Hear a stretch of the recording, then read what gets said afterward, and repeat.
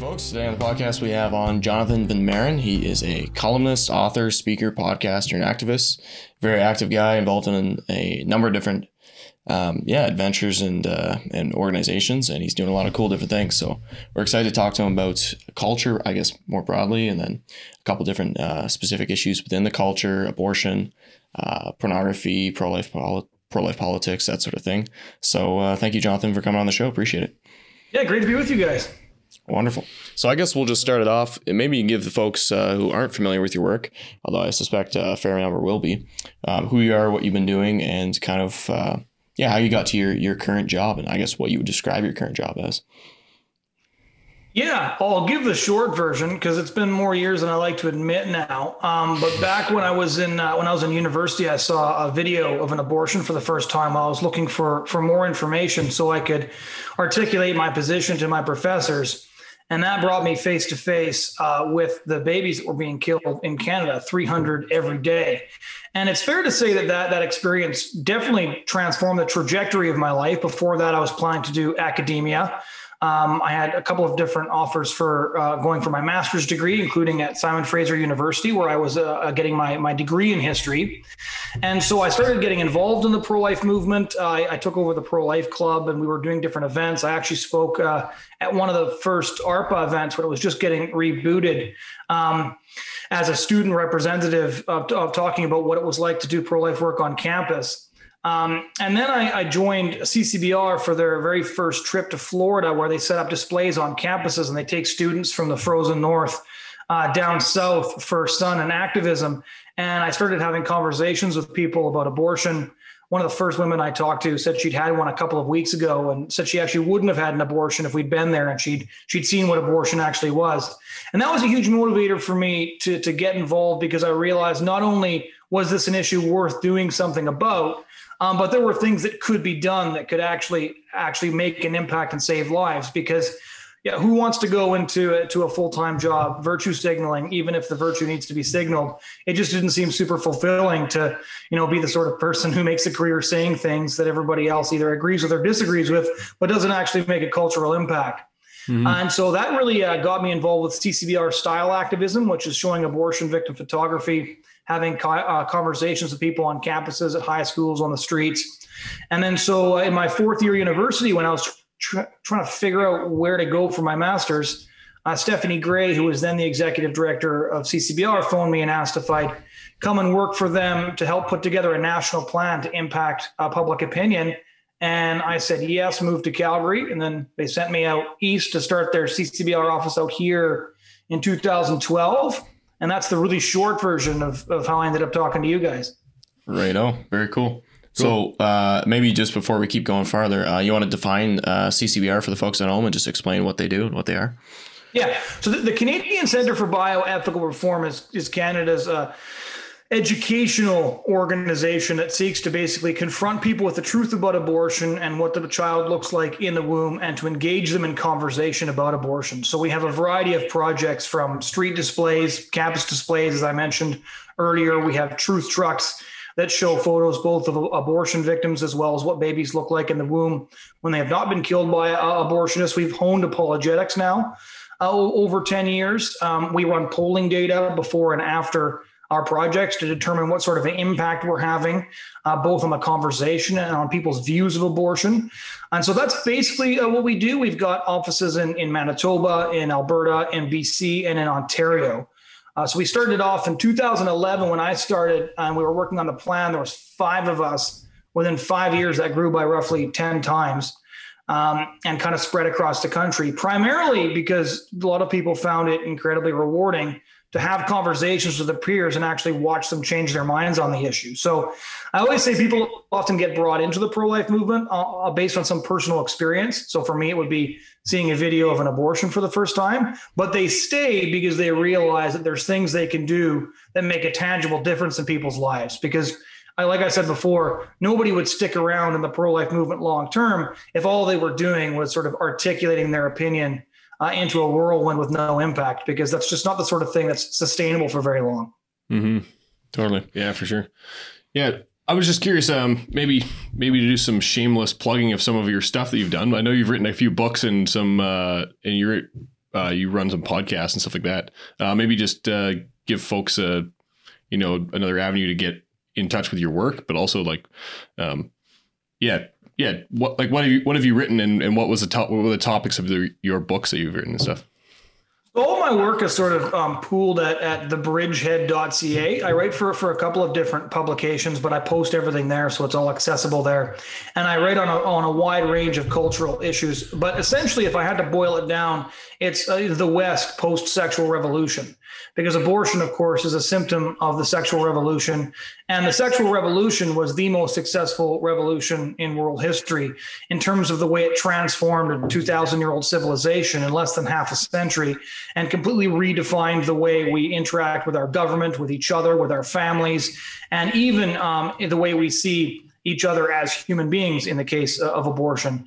And so I started doing research into the culture more broadly, actually, as a direct result of conversations I was having on the streets, because I realized very quickly that issues like pornography, which has no immediate and apparent connection to the abortion debate, actually had a very significant connection to the abortion debate in a very real way. So guys that we were talking to at high schools and on campuses especially were very, very pornified in their manner of thinking, as in they've been looking at porn since ages 9, 10, or 11, usually.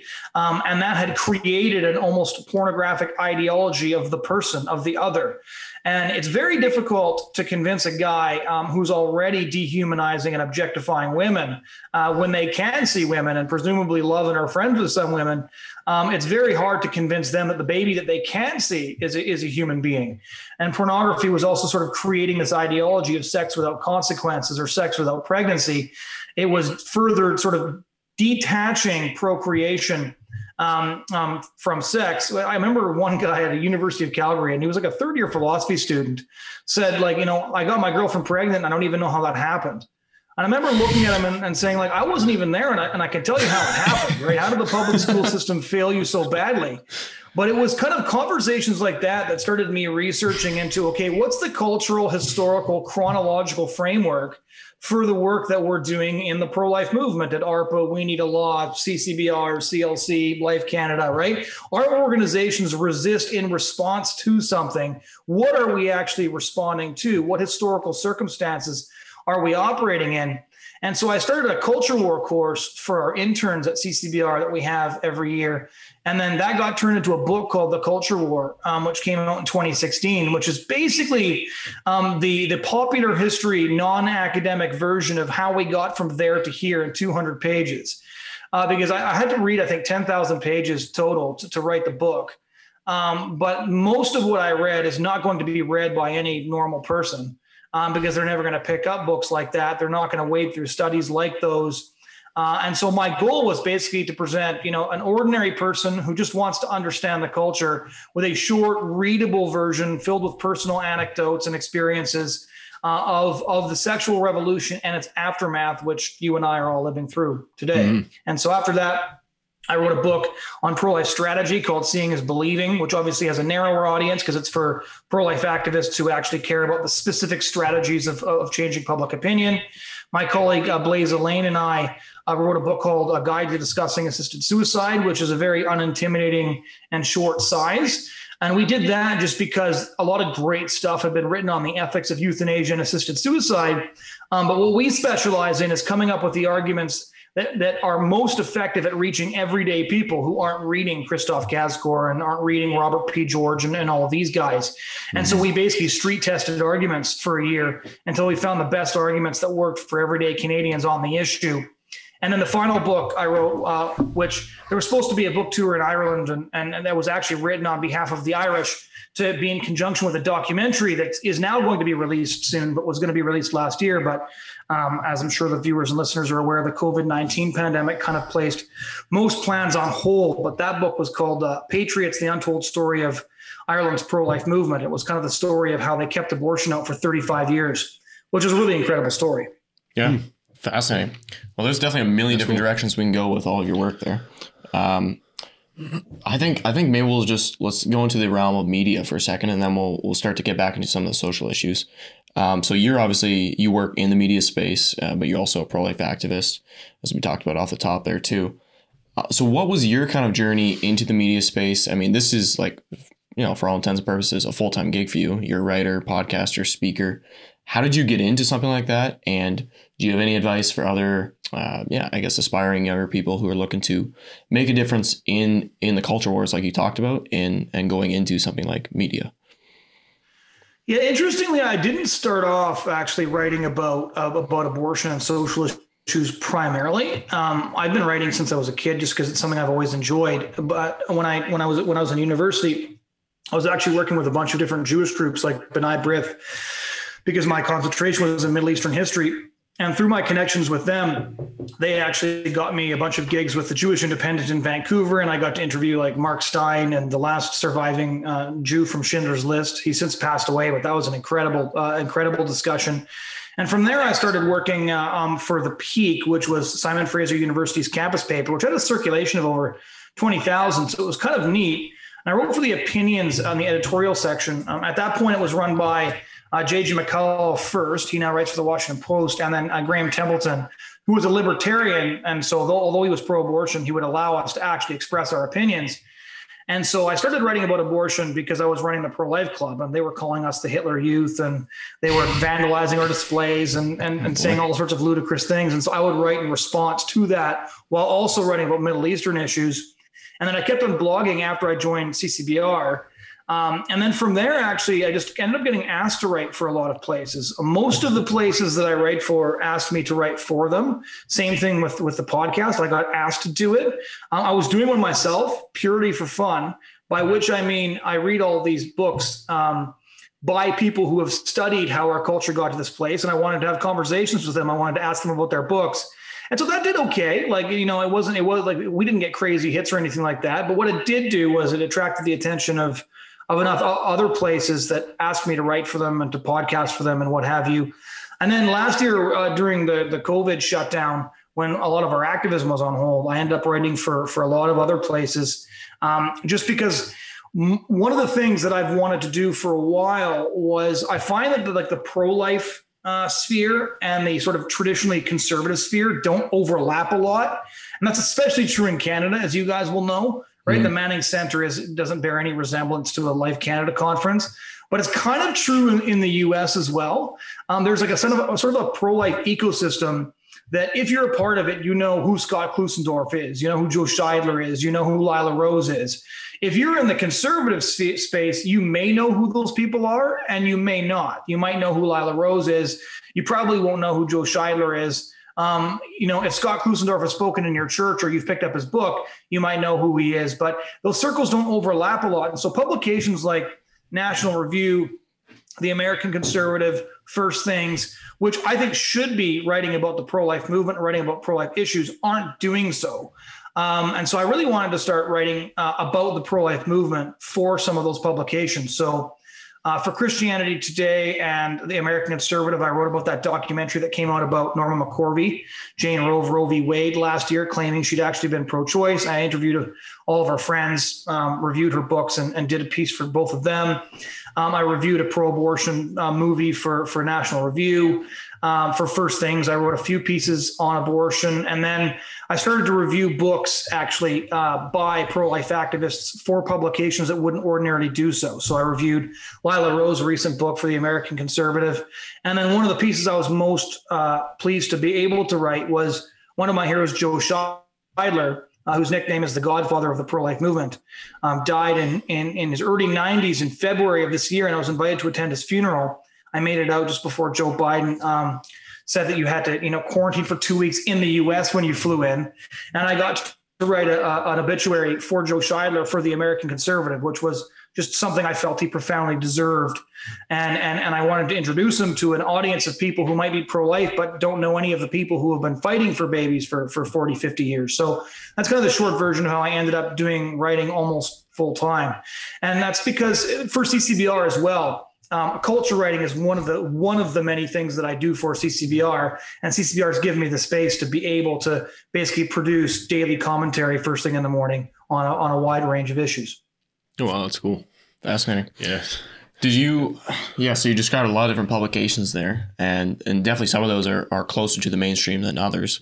But you've obviously I mean, it's no surprise to anyone listening that the mainstream media is not eager to cover any of the issues you typically write about. So, I mean, yeah, you've probably found some resistance to getting into some of those institutions. Do you see more broadly, the growing power of alternative media, and what do you make of, I guess, the pitfalls of kind of traditional media structures falling away, and then these alternative ones rising up? Is there things to consider in terms of where Christians can get their news and pro-lifers can get their news? And what would you advise just in today's media landscape in terms of news intake? This is like one of the toughest and most complicated questions to answer, because the rise of alternative media is obviously hugely positive and in another way negative. And one of the reasons it's so negative is because it's only arisen in response to the fact that establishment media like the New York Times, the LA Times, the Washington Post, like organizations with huge teams of reporters and massive budgets have basically picked a side in terms of the moral and cultural revolution we've been engaging with, and then lost the trust of the people. And that means that we end up having media that explicitly endorse one opinion or another, and everybody's kind of weighed their way through everything. But what it means too, and I don't know if you've ever had anybody on your show to talk about conspiracy theories, but it's a fairly relevant topic at the moment, is what you end up having is people just going to alternative media, featuring people who agree with some of their views, and then buying into the whole thing. So one of the reasons there's so many conspiracy theories flying around right now is because nobody knows where to go for truth, and they always assume the worst of those who disagree with them on key issues. Like the number of debates I've actually had about one conspiracy theory or another with regard to COVID-19, like theories that could be debunked by a basic knowledge of Westminster parliamentary democracy and things like that. And then their response always is like, well, but they support abortion. And if they're willing to support abortion, like what won't they support? And it's just like, well, like just because they would do something if they had the chance doesn't mean they're doing it. And, people are schizophrenic when it comes to moral issues. And that's not a good argument, but that's sort of the scenario that we've created. You've also created a system where instead of having people who curate information and convey it to people and like tell you what they saw on the ground, you have people who make money basically by keeping white boomers angry. Like there's actually entire studies done on people who spend all day watching Fox News, and there's never something to not be livid about if you're watching Fox News all the time. And it's the same thing. A Canadian example would be Ezra Levant's Rebel. Like I've met Ezra a bunch of times. I like him as a person, but a lot of what the Rebel does is that, right? It's keep people angry, keep them signing petitions, keep them clicking. And I could cite specific examples of situations that were actually created by the Rebel team with the express purpose of getting people angry and clicking and making money. And I get like it's really difficult because when you write anything, and look, I write stuff every day, you're always inclined to like, well, if nobody reads this, what was the point of writing it? So you do want to have clicks. You guys want this with your show. I want this with my podcast, right? We both probably brainstorm the titles for our shows to the end of getting people to click on them. And controversy reigns supreme.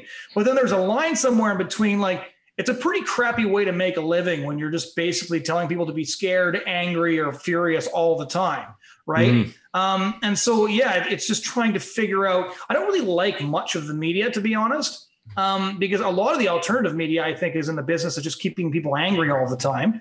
And the mainstream media, like, they can't be trusted even when you want to trust them. Like I remember, an example just from this month would be the investigation that came out, and it turns out all those protesters that were cleared with tear gas off the from surrounding the White House when Trump went out and had his sort of ridiculous Bible photo shoot. And and then everybody was like, how dare he do that? This was dumb. It was a terrible photo shoot, which it was. He was holding it upside down. And I remember thinking, that was kind of a ridiculous thing to do, right? I'm not a hardcore Trump partisan. And then it turns out that was wrong, right? And with the Russian collusion thing, you're like, Trump's done a lot of corrupt stuff. I could see why. That all turned to be made up too. And so you get stuck where you're like, look, like even somebody like myself who's trying to be honest, trying not to be hyper partisan, trying to see, where the Republican guy did the bad thing, where he deserves the vociferous criticism. But since half the stories you come up with are garbage, I'm almost less inclined to critique anybody on my side because I can't trust people conveying the information to me. So basically it's contributed to this really low trust society in which I think people are duty bound to educate themselves more on a lot of the issues. Because just to give an example, a lot of the COVID conspiracy theories, to my mind, wouldn't have taken off if people had a basic understanding of provincial politics, of governmental politics. And with the COVID-19 crisis, you had a whole bunch of people who had never been interested in politics before, who suddenly were interested in politics because it was affecting their lives in a way it never had before. And then there was a whole bunch of grifters scrambling to give them an opinion, in a split second, and keep them angry and keep them clicking and keep on talking about, Bill Gates and the Antichrist getting inserted into your veins through a COVID vaccination or what have you. And I heard some truly crazy stuff about this. And I am ambivalent and I have very ambiguous feelings about all that stuff. But the theories were, I heard one theory from a church person that Trudeau was in the cottage because he'd been arrested for being a pedophile and he had like an ankle ring.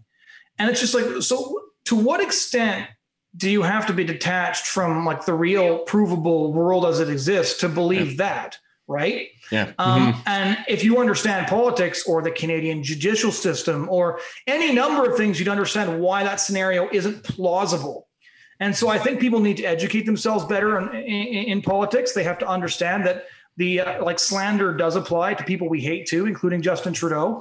And you have to look at people in the media space and examine their credibility. And why are they telling me this? Like, what's in it for them? But as you can see from this chaotic scattershot answer, it's a really difficult question because we're all still sort of working through it, right? Like, Rebel gets it right more often than MSNBC.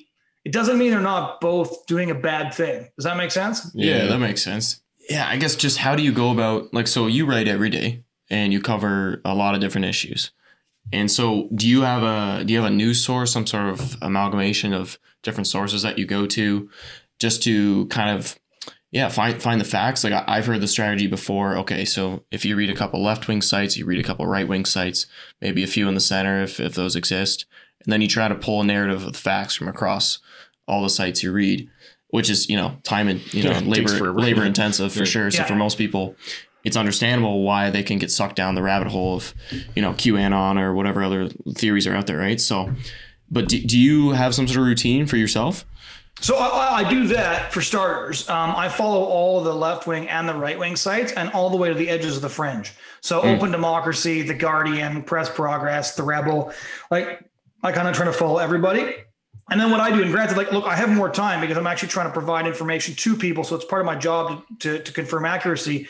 As much as possible, I try to interview somebody who knows what they're talking about, somebody who's there, an actual expert. So when people are opining, for example, on whether this case is going to overturn Roe v. Wade or do this or that, I actually try to talk to a pro-life attorney who works on the case. Rather than just write a headline that would get lots of clicks, which of course I always appreciate, as anybody who writes anything does. We're all vain and we all want people to read what we actually put our work into. I try to find somebody who knows what they're talking about so that it's as accurate as possible. And what I always try to do is I always try to put I think, or in my opinion, ahead of anything that's mine. And it's really funny because on the Bridgehead, people will often comment that's just your opinion. I'm like, yeah, I know. It's correct. This is my website and this is where I write my opinions. And I don't claim to be objective either in terms of I like how Ted Byfield described the Alberta Report back in the day. He said, everybody has a bias. And he said, we aren't overtly Christian, but we report the news as if Christianity were true.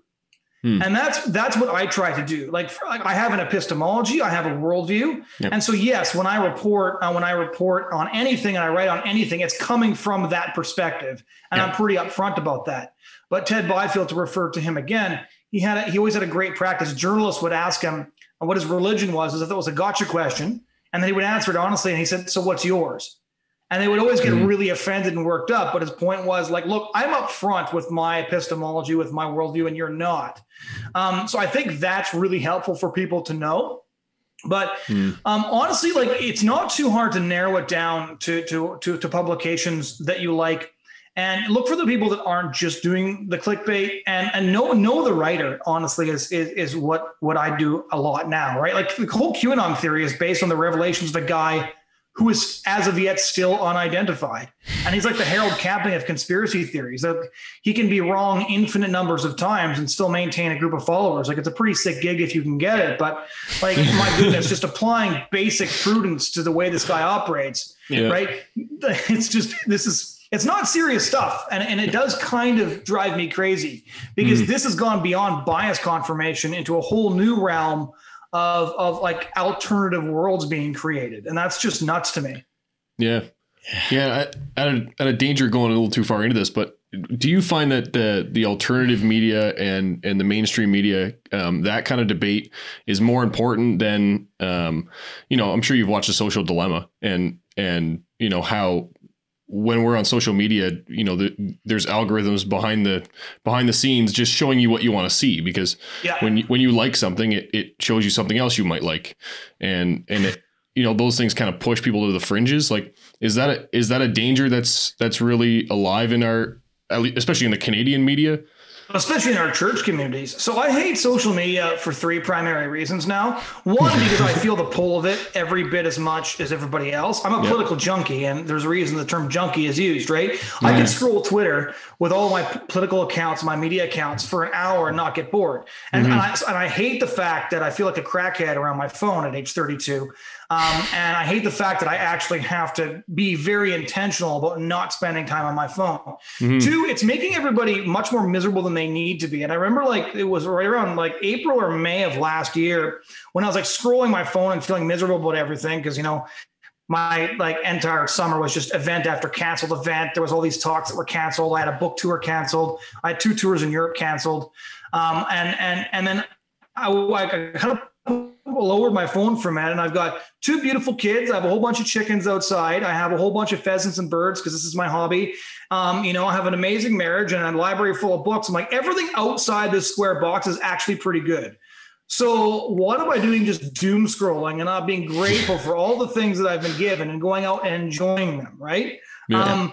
And so, like, I hate it because I noticed this on almost everybody around me, that they spent all this time. And part of it was because COVID-19 was a total loss of control for all of us, right? So for the first month, we were all, quite pious about it. And this is God showing us we're not in control. And by April, like, we learned the lesson. We need some control back now. I need to know how my life is going to go, right? But one of the ways we tried to sort of not only like retain or assert control was, if I know what's going on every minute, that gives me some measure of control over events, right? Like, I know what the newest COVID numbers are, or how close they are to a vaccine, or why you shouldn't take the vaccine, or whatever.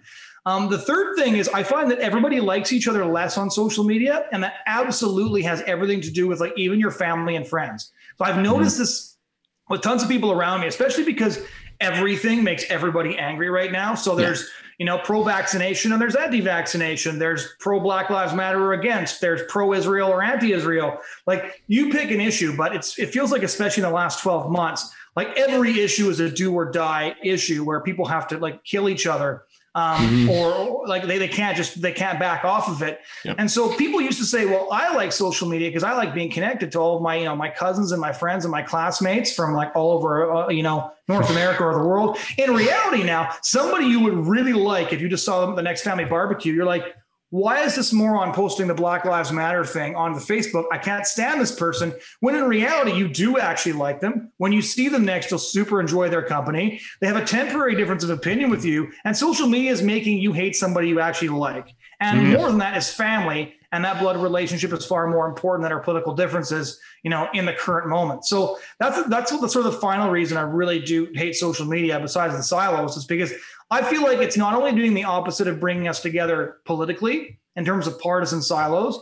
I feel like what it's also doing is it's making, like, actual families and friends and church communities and former classmates all hate each other because they just basically scroll through a laundry list of garbage opinions about everything from right, left, and center. And then they log off, angry at everybody because nobody agrees with their particular opinion on COVID or Black Lives Matter or whatever. So I've been trying my very best to stay off of it as much as I can. If I didn't need it to basically post all the content for the organization I work with, I get rid of it entirely, because social media almost always makes my life worse and very rarely makes it better. There's nobody I like so much that I'm like, oh, I missed a picture of his dinner, I could call him, right? And actually have a real conversation with him. So the negatives hugely outweigh the positives, and more so this year than any previous year. Yeah, for sure.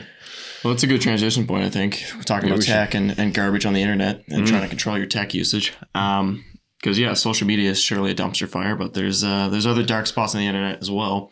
And you write a lot about porn and porn culture. We had Tim Chellies on, was one of our first episodes, and he mentioned we talked about porn a bit with him too, and how impactful and important of an issue it is, and it's everywhere. So I guess maybe just if you want to just kind of preview. What's been your work in that space? What have you been advocating for? Have you seen any trends over the period of your career? I'm not going to say a long career. You're not that old, don't worry. But over the course of, let's say, a decade or whatever, you've been in the trenches on this stuff. What sort of approach have you seen, let's say, Christians take in churches, and has there been any improvement in this space in this area? So I guess I could give you. That's such a big topic. So I'll basically hone in on when you say I've seen any change. So I'll give you three areas where I've seen things change for good and for bad. Yeah. The first one is bad. The bad things that I've seen is that when I started I think I gave my first presentation on pornography in 2011. So 10 years ago now. And back then when I talked to people, whether it was people that I knew or at schools about porn, the average person hadn't seen porn until they were a teenager. Now, even in Christian schools, and this is Canadian Reformed, United Reformed, generic Reformed schools, the average age that they've seen porn is grade 6. And that's like pretty standard, and it's not at all abnormal. I can't say it's the norm because obviously from a data point of view, I have a fairly limited pool, but I'll say that it's certainly not abnormal. That's a very common story. Like I get girls, are 13 asking me why their boyfriends are asking them for sex acts I hadn't even heard of.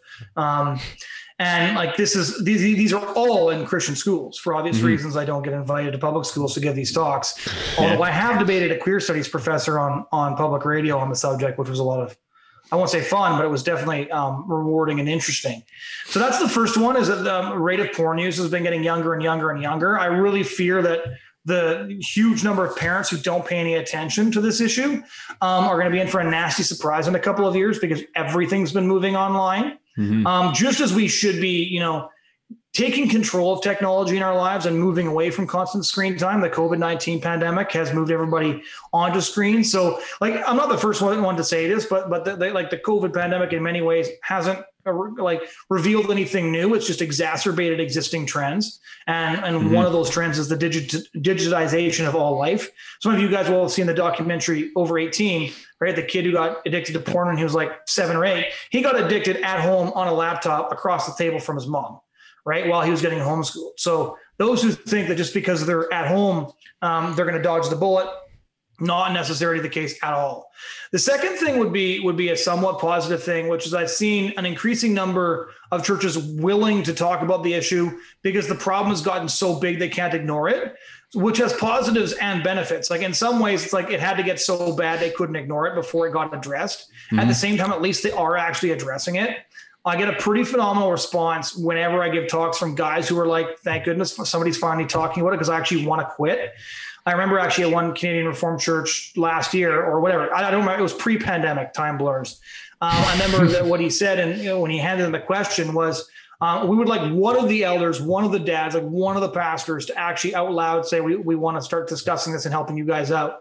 A lot of guys, I think a lot of people are willing and waiting to get the help to get free. And so that I find encouraging. The third thing I would say is similar, but also encouraging, which is compared to when I started writing about this, and I wrote an essay comparing porn to rape culture, and I defended that thesis in a speech at University of Ottawa and as well on the radio in London, Ontario. That's increasingly recognized by governments in a way it wasn't previously. So MP Arnold Viersen, who you all know as well. He goes to the Canadian Reformed Church. He's from Peace River, Westlock. He started working on the issue of pornography almost immediately in his career as a parliamentarian, and he's now putting forward legislation that will attempt to guarantee consent in the porn industry, which is one more tactic in sort of the Gulliver's Travels version of tying down this beast. He's been doing great work on this throughout his entire career. So he's really exceptional. He's one of the few parliamentarians I like, and I would defend absolutely without nuance, because I think that his career has just been so like honorably dedicated to an issue where you're not going to get any praise or accolades, but so desperately needs to be talked about.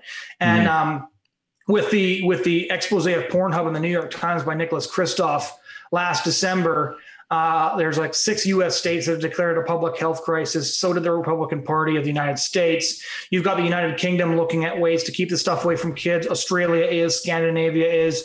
So you have a lot more public awareness of how damaging porn is from places other than the church, because sadly the church didn't really have much to say about this for years and years and years. This is, I would say, one of the first major social afflictions that has affected the church almost as badly as the secular culture. And therefore, I believe that pornography is the number one threat to families, communities, and churches, bar none. And I would defend that thesis against all comers. Wow. Yeah, it's a strong statement, but I think, you're probably right. Like it's No, we're good. Yeah, I'm not prepared for that. No, I mean, it's so prevalent, but it's such an issue, but yeah, it seems to be developing even over, I'm not even old, but it seems that people are aware of it, and I guess parents are more aware and also are more, they're more useful on technology. They know how to, go about using filters and these kind of things. And we talked to Jim Challies about like some of the, the basics. So people want to, hear how to actually go about that for their kids and stuff. The nitty-gritty of that, but tech, But anybody listening to this who wants to figure out how to get free, do go back to the Tim Challies episode. I've had him on before as well, and that phenomenal practical advice. So yeah, for sure. So and I'm sure like you've written a bunch of stuff on it too. So, but yeah, how does that tie in more closely with the whole, you describe as sexual revolution? Like, so we also don't want to talk about Pride Month because, it's June again. So this is all kind of tied together, and it kind of ties together with abortion too. So I wonder if you could just maybe give like an overview of even your book that kind of describes, where were we, and then how do we get here? And then, how did all these things like really tie together at a high level? Trying to think of how to take what's usually an hour and a half long presentation and give you a 5-minute chronology that actually makes sense. So the whole story is in the book, The Culture War. You can get that at thebridgehead.ca. Let me give you a very short version. So you've got Alfred Kinsey publishes 2 books, one in 1948, the other in the early 50s. One is human sexuality in the human male. The other one is adult sexuality in the human female, basically making the case that virtually everybody in the United States is a sex criminal by the laws of that time, advocates for the complete repeal of all laws regulating sexual behavior. The reason this has such a profound impact is due to the fact that an entire generation of young people heard our parents are fundamentally hypocrites. Nobody's actually living like Christians. Most people are cheating on their wives or having premarital sex. The number 10% of people engaging in gay sex, for example, comes from Kinsey. Even in 2021 in Pride Month, it's still not that high. But to give you an indication of how badly this lie was sold. But the lie was sold sort of hook, line, and sinker. It later turned out that Alfred Kinsey himself was a voracious bisexual who engaged in illegal porn shoots and wife swapping with his colleagues, and had a very specific agenda for creating the data that he did. I could get more into some uglier details of that, but I'll leave that to the side for now. And there was also Margaret Mead, who wrote a book in 1928 called The Coming of Age in Samoa. And that book basically made the case that there were other cultures, specifically the Polynesian Samoan culture, where people lived without sexual inhibition and were happier. And this idea seemed to debunk the idea of natural law, the idea that there was a created order and that human beings are happier living inside that created order. So between these two people, Margaret Mead and Alfred Kinsey, and I could go back another 200 years, but again, the point of the book was to create a helpful chronology for people. I refer to them as the mother and the father of the sexual revolution. Kinsey's pamphleteer, the man who attempted to popularize his ideas, will be more familiar than he is to most people. That man's name was Hugh Hefner, who, when he read Kinsey's book, realized that there was a lot of money to be made and there was a worldview to promote. And so he started Playboy magazine in 1953. Eventually, he got divorced and started living the famous Playboy philosophy. He soon had stiff competition with Hustler, Screw, Penthouse, porn magazines that got cruder and cruder and cruder. Porn went online, of course, in the mid-1990s with the advent of the internet, at which point it turned from a river into a tidal wave that nobody could compete with, and finally began to actually defeat the church in a way that we had never seen previously. Interestingly, in the late 80s, we had finally begun to win the war against the porn industry because, bulky video cassettes and magazines were actually a product that you could fight. Once porn moved online, the war was almost definitively lost at that point. You also in the 60s have the approval of the birth control pill, which was a giant step towards separating sex from procreation, convinced a lot of people who had just heard from Alfred Kinsey that their parents were all engaging in this kind of behavior anyways, and began to sleep with whoever they want.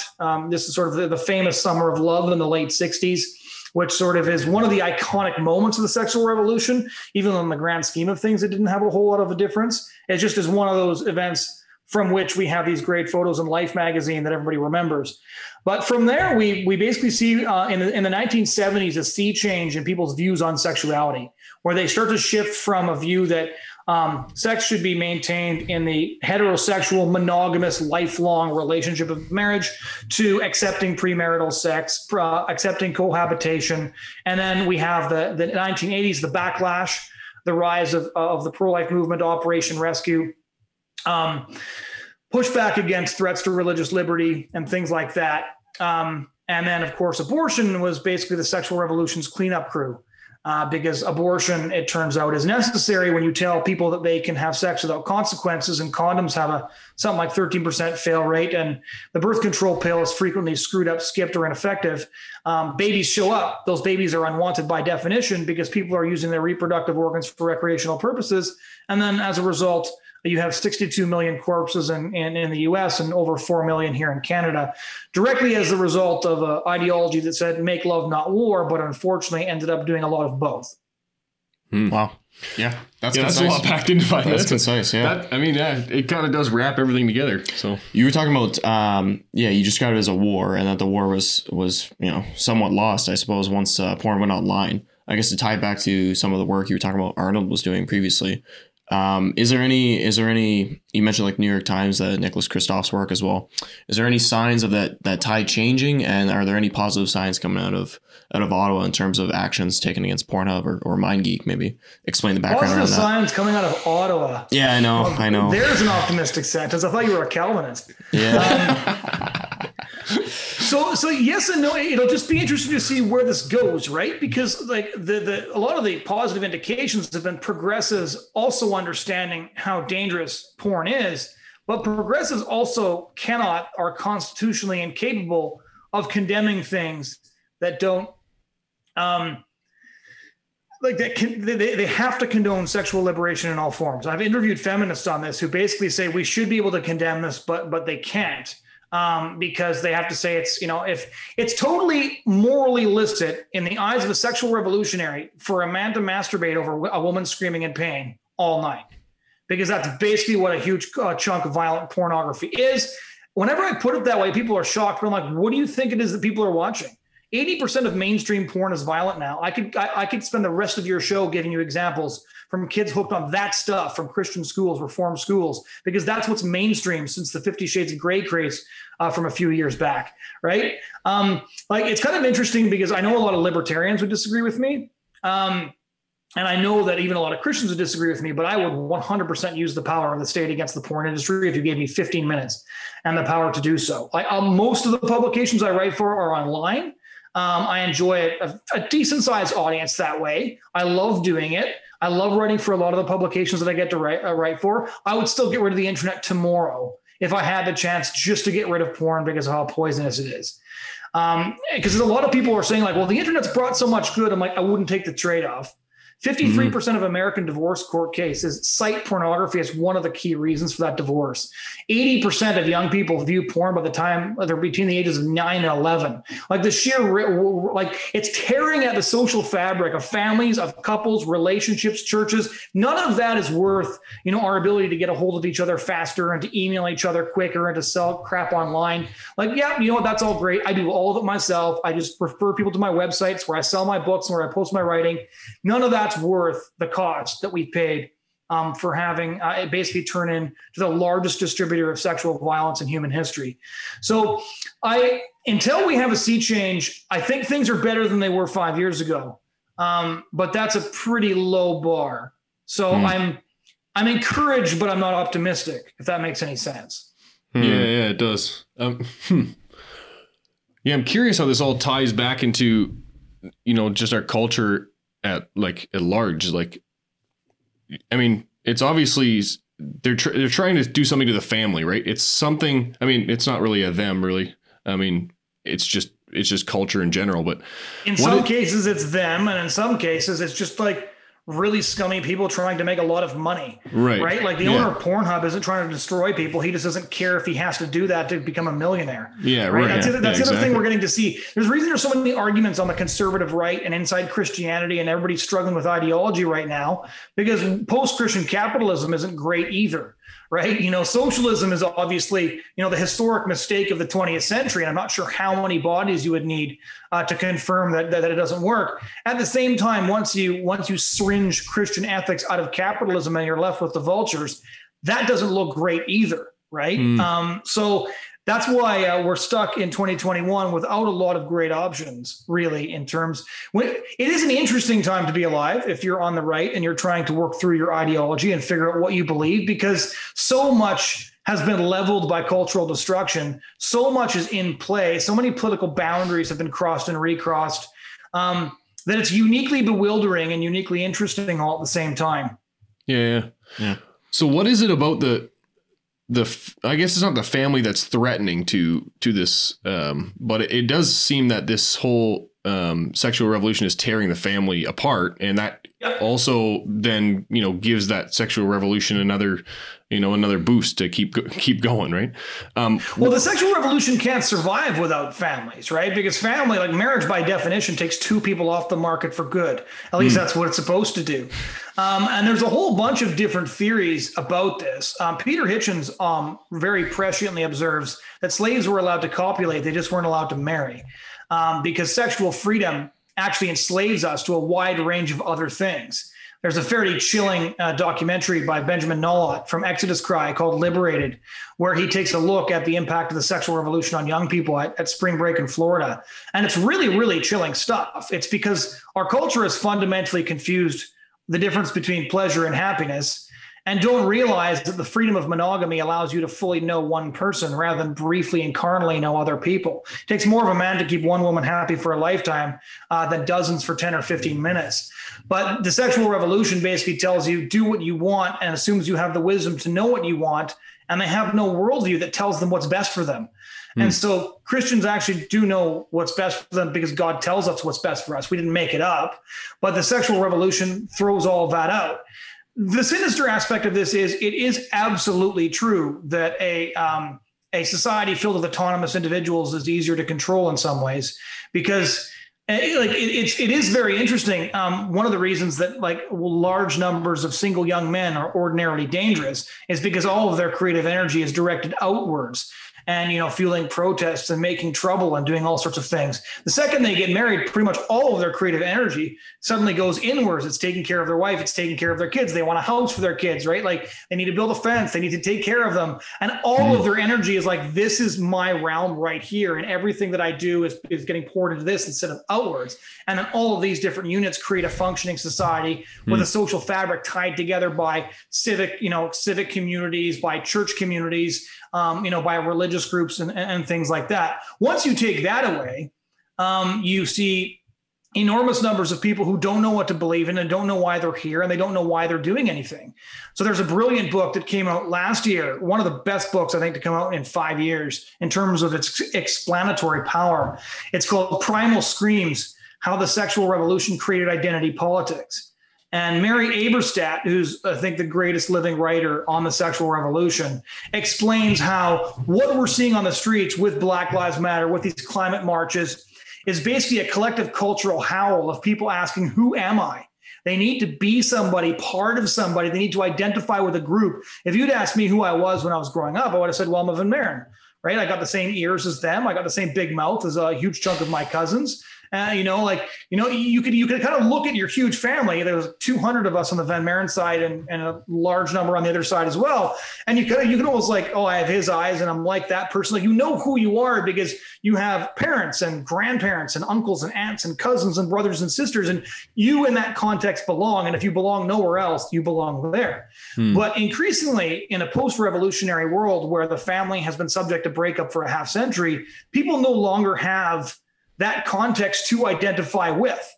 She has one just unbelievably truthful line. And the reason I say unbelievably is because she packed so much into such a short sentence. She said, identity politics is the screaming bastard child of the birth control pill. And she even goes through the rates of people who didn't grow up with siblings. I remember the first time I met somebody with like one cousin. I'm like, you have one cousin? Like, you can have 50 or 60 of mine because like it's hard to keep up. That is increasingly like the way people live. You've got the upside down family tree, right? Four grandparents, two parents, one kid. Yeah. And so identity politics, in some ways, everything's in flux because nobody knows who they are and they need something to believe in. They need something to love. They need something to subject themselves to. Everybody has to have a religion and everybody has to have a God. And the sexual revolution has actually created the conditions for what we see unfolding on the streets now. Yeah. So the culture has clearly lost its way. Has the church, well, I guess I would say the answer is obvious. I guess the church has kind of not been able to have the impact on switching the culture back to that. But those values you described about knowing your place, knowing your purpose, being able to identify with a family group and being able to, especially as young men, to use your creative energies to build up your family and to build a life for them.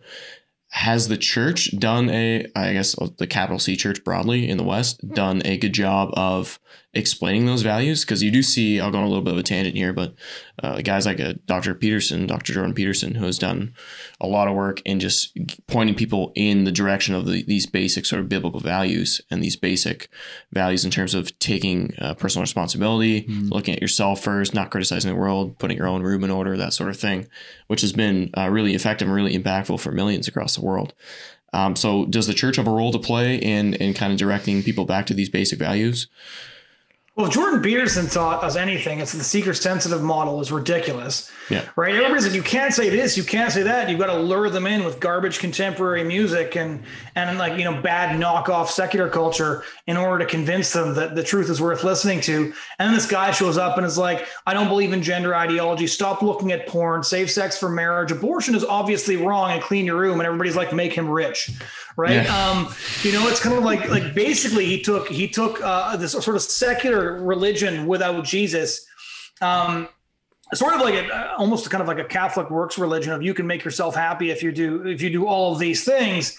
And he got rich and famous telling people stuff that presumably they didn't want to hear because they're desperate for it now. Like an entire generation of fatherless men and boys responded to him because nobody had ever taught him those things. So it's very tricky when you talk about the church because some churches have done a great job and others not.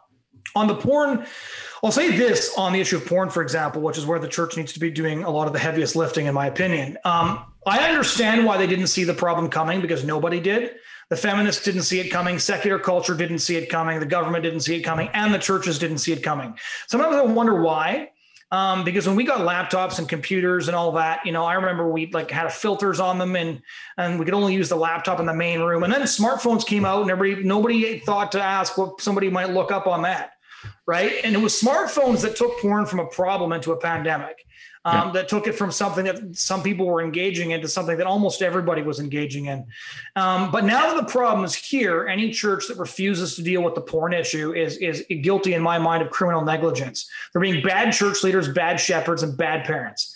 Because at this point, the evidence is so overwhelming that to ignore it is like you're almost at like center of the earth head in the sand if you're pretending this doesn't exist. Like, you cannot find me a pastor who's not dealing with collapsing marriages because of porn. You can't find me a single one of them that hasn't asked themselves why so many young men are detaching from the church, right?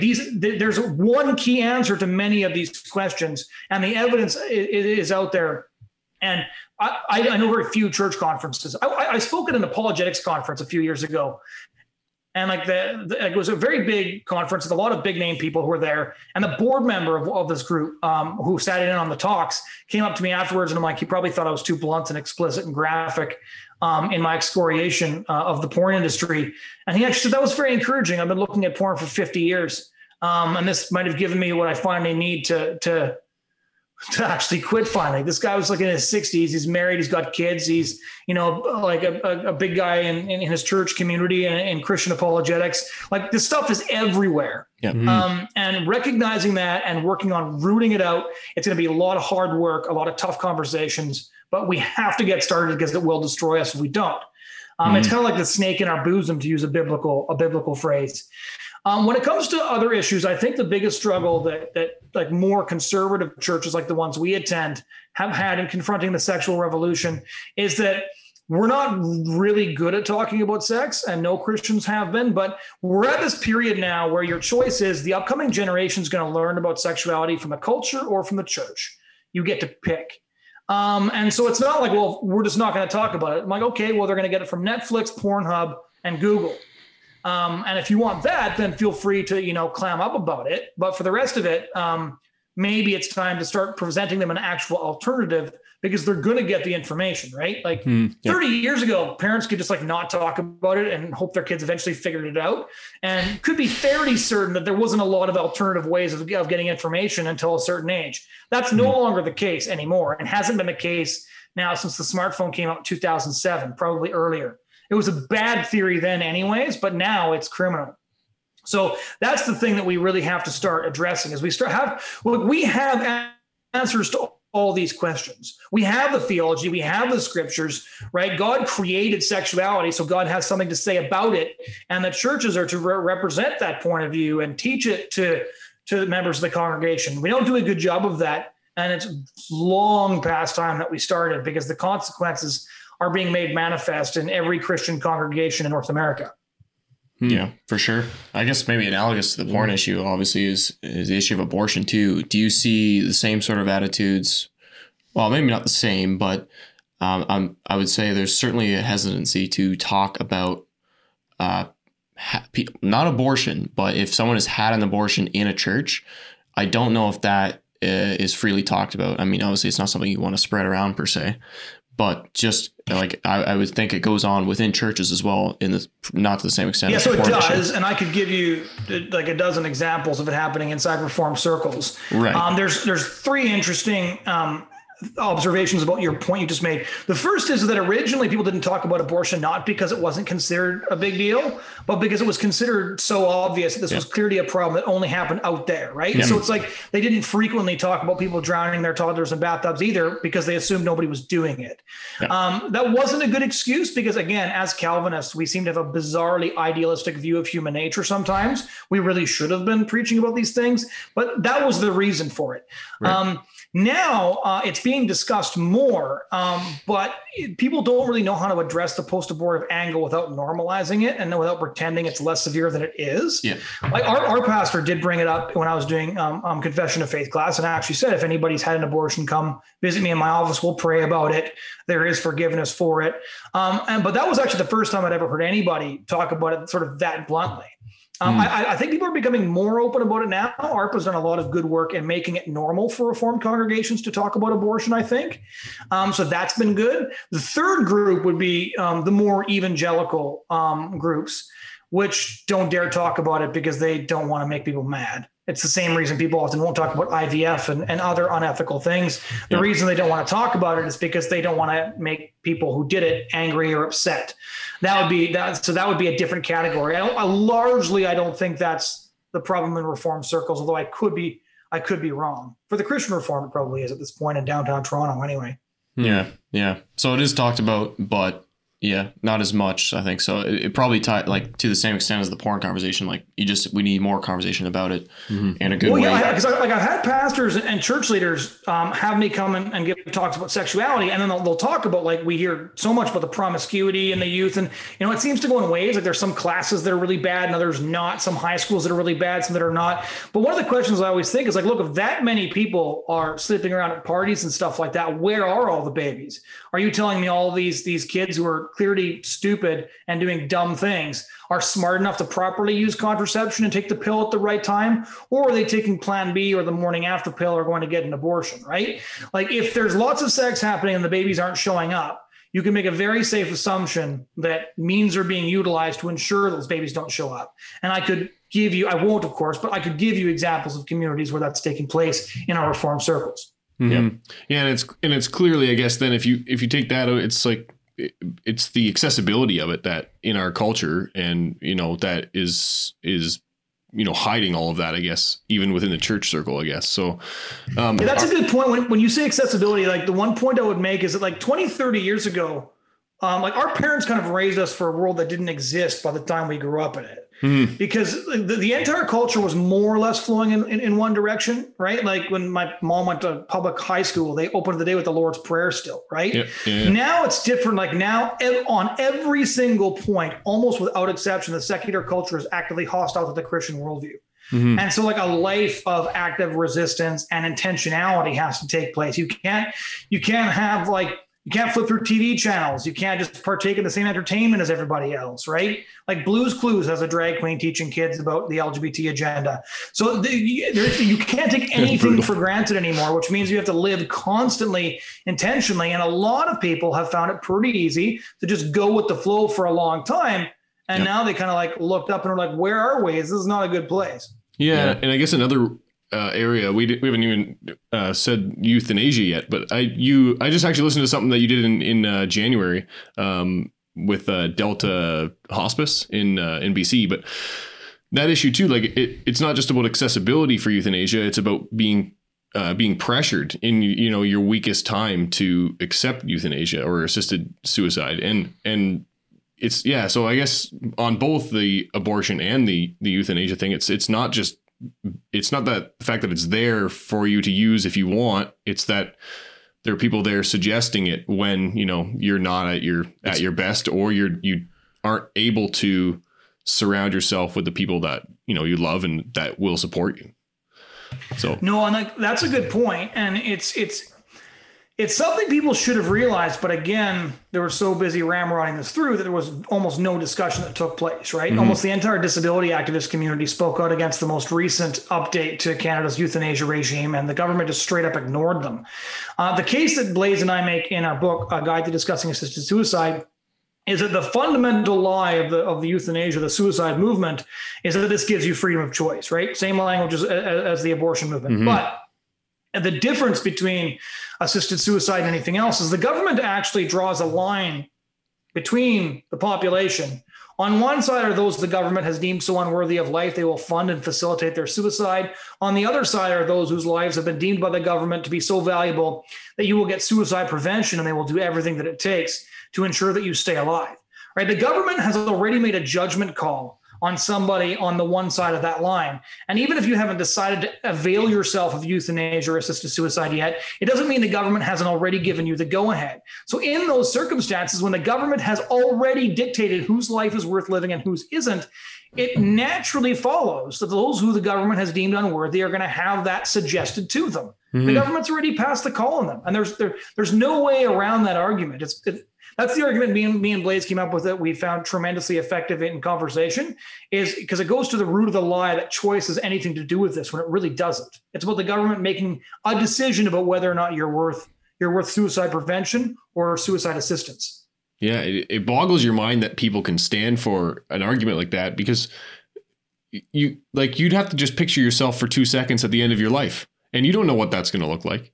But I mean, and there's so many ways that people leave this world, and you can't expect that you're going to be one of the ones that, goes out in a car crash when you're 95. Like, you could be in a hospice and then having this pushed down your throat too. So, is the church doing enough in these areas? Like, I know euthanasia is a tough one. It seems to be like the high level, but I mean, we do demonstrations and things like that. The pro-life movement and we do like life train, I guess it's called. Is there more we can do other than talking about it and maybe give us some examples of that? Like, honestly, on those issues right now, on things like assisted suicide, I would refer listeners to ARPA, and I would refer them to my book and Blaze's book, A Guide to Discussing Assisted Suicide, because the political battle is more or less over. We lost that one, and so there's not much we can do to roll it back. In fact, I think we can just see. I think we're going to see safeguards consistently fall, because there really just doesn't seem to be brakes on this train in this particular country. However, we do have the opportunity to communicate with other people, right? Our job as Christians is to influence the culture around us, and we don't get to outsource loving our neighbor to our MP, as easy as that might be. And so basically educating yourselves on how to have these discussions. And I don't think it's that hard. A lot of people seem to think it's incredibly difficult. I don't think it's that hard to just educate yourself on very simple arguments and have discussions. And the reason for that is because their arguments aren't sophisticated. Their arguments are garbage. And our arguments are very good because our arguments are based on truth and theirs aren't. The one thing everybody tells us when they go do pro-life activism is that there are things that are scary about pro-life activism. For example, like when somebody gets mad and yells at you, it's uncomfortable and things like that. But the debates and the discussions, the arguments, the conversations themselves aren't actually that difficult most of the time, because they don't really have any good arguments. Yeah, it's right. True. Yeah. It's interesting. Like, I actually read something that you wrote. I had never read about it or read it that put that way, but thinking of that as a supply and demand issue, and the supply will be there for assisted dying and for abortion, but we can do something about the demand side of that. And yep. Exactly. Maybe the train the train's left the station on the supply end, but I guess the church can still take a stand on the demand side. So yeah, we can pump the brakes on that for sure. Mm-hmm. So yeah, we got about 20-ish minutes or so if we want to keep this around an hour and a half. So we've talked about a lot of different things in the culture and in politics and whatnot, and frankly, a lot of depressing things. The culture's not heading in a good direction. So it's for many Christians and social conservatives, as they're referred to in political circles, it seems like a dark time. It seems like there's not too much hope in terms of the politics and the culture. And it's really easy to become super pessimistic, which is, I think, a problem that some of our politicians who are trying to do good work in Ottawa and in Queen's Park and in provincial legislatures across the country struggle with, because on the one hand, there's a lot of losses piling up in the political side of things and the culture side of things. And it's hard to show supporters and Christians that, look, like there are some small wins happening, and there are, whether that's a good court decision here or there, increased access to palliative care, some wins in, a sex ed curriculum that would be littered with critical race theory, and, they can make a change and then it's, at least reduce that substantially so that, millions of kids aren't indoctrinated. Like, there are some small wins happening, and human trafficking is another issue as well, where there's some good progress being made. But I think it's hard for politicians to often show that without alienating their mainstream base if they're trying to get reelected, right?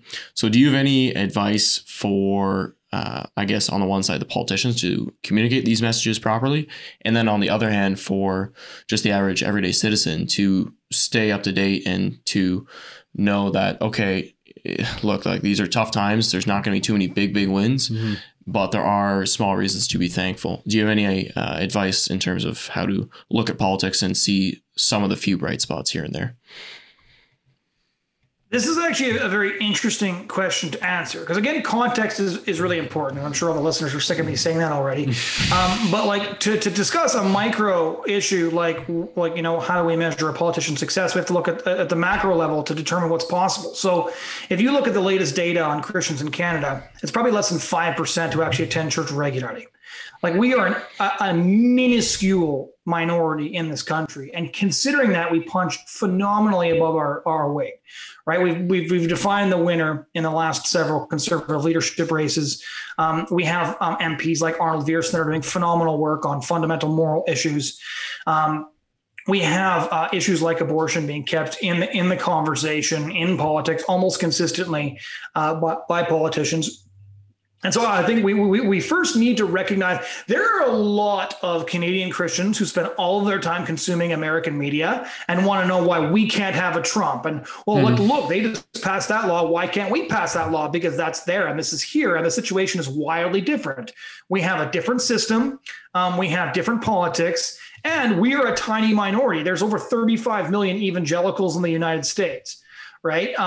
We are a tiny group of people. 11% of Canadians attend any kind of worship service, like multiple times monthly. That includes a Buddhist service, synagogue, mosque, Catholic church, evangelical church, Reformed church, even United Church, which is like the NDP at prayer, right? So that means 89% of Canadians don't attend any religious service at all. So take the people who actually care about our issues in a way that we do. Again, we're lucky if we're talking 5%, right? So before you phone up Sam Osterhoff or Arnold Viersen or one of these guys and ask them why they haven't imposed theocracy yet, or, why is our tiny group of people not managing to pull off a major win politically on abortion or on the sex ed thing or any of that. First, maybe look at how many people we're representing and how possible it was. That, I think, places their accomplishments in a different light. So I'll use the Sam Osterhoff example just because I assume a lot of your listeners know who he is. Sam Osterhoff, the MPP, from here in Ontario, did a lot of work on the education file because that's one of the roles that he was given by the premier. And a lot of people looked at the resulting sex ed from Doug Ford, which was total garbage, and said, well, clearly Sam failed. Well, is that the case, or were some of the things that we won? And there were some significant things. There were things that got delayed to a later age. There was some education on pornography, etc. These were real, tangible things you could point to and say that wouldn't have been there if our guy hadn't been there fighting for it. And instead, what a lot of Christians do is they make Christian politicians think twice before fighting at all, because they phone them up and say, why didn't you deliver us what you couldn't have possibly delivered us? And then they're just like, you know what? I'm going to stay away from moral and social issues entirely because nothing that I accomplish is good enough. Even if I worked my tail off day and night to get this done, I get nothing for thanks, right? And in fact, I get raked over the coals. So if they could have done more, that's on their conscience, and they know that. And there's plenty of useless MPs in the House of Commons who could do a lot more on the abortion issue and could be more than a trained SEAL. However, there are MPs and MPPs who are trying their very best, and just try to be a little bit charitable. Like maybe not being a jackass would be a really good way to approach a politician who is working really hard, because there are people that I agree with that I don't want to agree with by the time I'm done talking to them, right? Yeah. Like, why aren't you guys doing X, Y, Z? I'm like, why aren't you doing it? Bug off. I've got better things to do than talk to somebody who's going to yell at me. And so I really think that, one, the context of how many Christians are there in Canada who really care about these issues, B, what was possible for the politician to accomplish, and then C, how hard did he work to get that done? And maybe once you consider that context, you'll realize that a win actually is a win. The other thing is, I'm sorry, but short of a God-wrought revival that none of us can predict or facilitate, this country is not going to suddenly become amenable to legislation on the things that we want to protect ourselves from. And as such, you have to have realistic political expectations. We are not the United States of America. We are not going to have a Trump. We are not going to suddenly have this come to God moment where we get rid of abortion, et cetera. Again, short of something completely outside of our control on the realm of the divine. So people just have to be really realistic. And that is only depressing if you create expectations for yourself that defy reality. Right. Yeah. If I thought that we were so many people were saying Trump and Boris Johnson and working their way through the list of these different people that encourage them, who's Canada's next guy? And we got Andrew Scheer. Right. And then we got Aaron O'Toole, who was the answer to the question, who could be worse than Andrew Scheer? Exactly. Yeah. And then everybody's like, who's our guy? Canada's a very different country. And again, this is my dad has a saying. He always said there's nothing more dangerous than somebody who reads a little bit. When you only know a little bit of the context, but you decide to give somebody a piece of your mind, you're the one who looks like an idiot. Yeah. And I'm not saying that, people have a responsibility to know as much as nerds like us who spend time on podcasts talking about politics in the middle of the day. That's not what I'm saying at all. What I'm saying is that before you phone up an MPP who's working his tail off and giving him a piece of your mind, you might want to check to make sure that any of your accusations have validity, because otherwise you're just making a good guy's job a lot worse than it needs to be. Mm-hmm. Yeah. Well, and for sure. Yeah, and that ties into, in terms of, look at yourself first. Like, there are lots of opportunities to get involved in the political side of the pro-life movement. Like, you're involved in the cultural, educational side of things, but there are good organizations out there. Right Now comes to mind. They do fantastic work getting pro-life politicians elected across the country. Well, why does it always have to be the politicians who fall on their sword every time? Yeah. Right? It's kind of like we all get to make, like, not we, I work for a nonprofit, but like a lot of people in our church communities, they've got their businesses, they've got their farms, they've got all these things. Like we get to do our own thing and not stick up. But that guy over there, because he's elected, has to speak to every moral issue at all times, in all places, and quote scripture and verse and stuff like that. Right? Yeah. I agree that our politicians need to be held accountable, especially by other Christians, to ensure that these things are being represented. But why do we treat them worse than we would a pro-choice neighbor that we're talking to? I don't understand that at all. Yeah. And I think the way a lot of our Christian politicians have been treated by people in Christian communities over the last few years is shameful. Yeah, no, it's for a large part, there's, valid criticism to be had, but a large part of it is just abuse, and it's completely uncalled for. And if you have a discussion with that person about the valid criticisms, if he's a good guy, he'll accept them if they're valid, and you may discover they're not. But, maybe have the conversation with him before tweeting at him in all caps or sending him a nasty Facebook message. Yeah, totally. What would you recommend? I don't have anything specific in mind. Yeah, no, nothing. You've never seen any of these things. No. I guess maybe to close out and get a little practical here at the end. So, here in Canada, we will have an election at some point. That's still kind of to be determined. And, if you look at the polls right now, like Justin Trudeau will most likely get elected. And that, as you mentioned, the Conservative Party is, it's not in a good spot right now, both politically broadly and then also in terms of our issues and social conservative issues. How would you advise people to reconcile, voting for a party or volunteering for a party to help door knock or something like that, who has a pro-choice leader, an openly pro-choice leader, but yet we still have, there is a fair number of pro-life conservative MPs. Like, do you think it's worth the time for people to volunteer for, like if there's a pro-life guy in your area, go out and help him and then hopefully make the party more pro-life and you get a new leader at the next election? Or what do you kind of make of the chances of the Conservative Party getting more pro-life? This is actually like an easier question to answer than it would be in the United States. I vote the candidate, not the party. So if I lived in Aaron O'Toole's riding, I wouldn't vote for him. Because I don't, I'll be voting Conservative because my MP has a pro-life voting record. So this is an easy question for me to answer. I wouldn't have voted for Stephen Harper if I lived in his riding back in the day. In fact, I delivered anti-Stephen Harper literature door to door in his riding because he was one of the primary leaders that was working to silence pro-life MPs in the House of Commons. So don't look at it as a party issue. If you ask me, I had a Conservative party membership just so I could vote in the last leadership election. That's now lapsed. I'll buy my next membership when I have to vote again. But if you have a pro-choice Conservative member of Parliament. Sorry, folks, we ran into a small technical difficulty there with our Wi-Fi cutting out for 2 seconds. So we tried to clip this together as best as possible. So get you back to the program right now. Yeah, so just to summarize, my approach to politics is I don't vote party, I vote the politician, and I vote for the most winnable pro-life candidate in a riding. So if I have a pro-choice conservative and then a PPC and a Christian Heritage Party person, I pick the most winnable pro-life of those other two. So no, I'm not a big Conservative Party supporter, but I am a supporter of many great Conservative MPs. I think the most encouraging note on that score is that a vast majority of the Conservative caucus, an overwhelming majority of their caucus, voted for the ban on sex-selective abortion when Kathy Wagenthal put it forward, which shows that inside that party, social conservatives dominate at this point still, even if I wouldn't vote for the leader if you paid me. Yeah. Do you find it a bit reductionistic to vote on one issue, or is this just an important enough issue to vote one way or the other way on a candidate? On the abortion issue, yeah, right. It's like asking if there was two candidates and one of them had my preferred economic or foreign policy, but he endorsed the execution of 2-year-olds every single day. I probably wouldn't vote for him. I'd vote for the one who was against that. It basically, in response to politics, there isn't a more important issue than abortion because abortion involves 300 babies being killed every day in this country. If you accept that reality, debates about being a one-issue voter sound remarkably dehumanizing for a lot of reasons. I think it's easy even for Christians to forget how big of a deal the abortion issue really is and who the abortion debate is really about. Yeah, true. All right. Well, we covered a ton of stuff. I think maybe one just quick one, kind of for fun to end it off. You keep a close eye on U.S. politics, and there's been a lot of pro-life gains down in the States. Do you see that Roe versus Wade, the landmark abortion decision? Do you see that getting flipped with the new justices that were appointed over the last couple of years, or what do you think the future of pro-life politics is down south?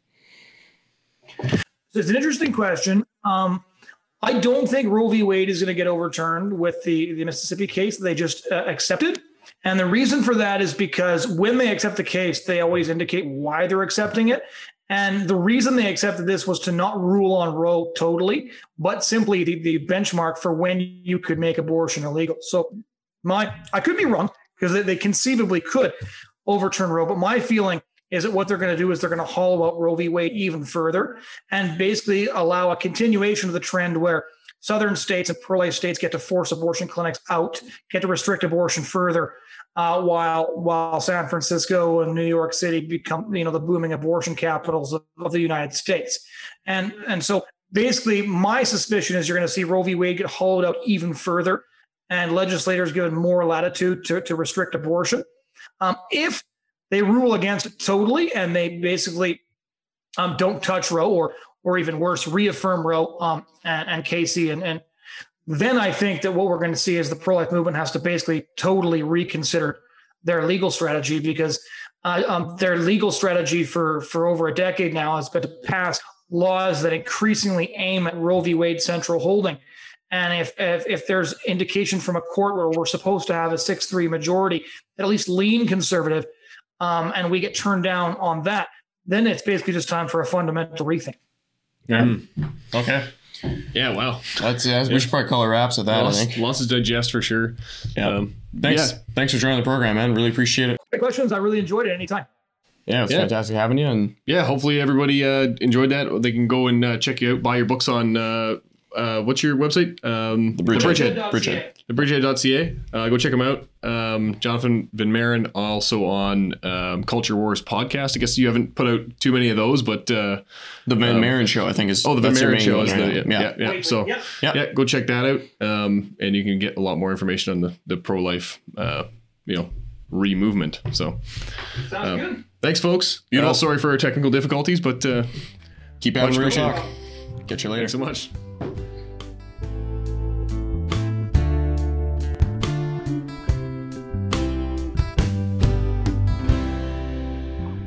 Thanks for tuning in to this episode of Real Talk. You can send us your feedback by emailing us at reformedrealtalk@gmail.com. You can find us on social media by looking for the handle Reformed Real Talk. You can find us online by going to realtalkpodcast.ca. We look forward to your feedback, as that's what helps us grow and improve as podcasters. Real Talk is produced by myself, Lucas Holfluer, Tyler Vanderwood, and Tim Van Woudenberg. The theme music was created by Calvin Hutton. The table and cabinet behind me were made by Ethan Vanderwood of Eureka Woods. And finally, this sign in the studio was made by Zebra Signs. That's it for now, folks. Catch you next time.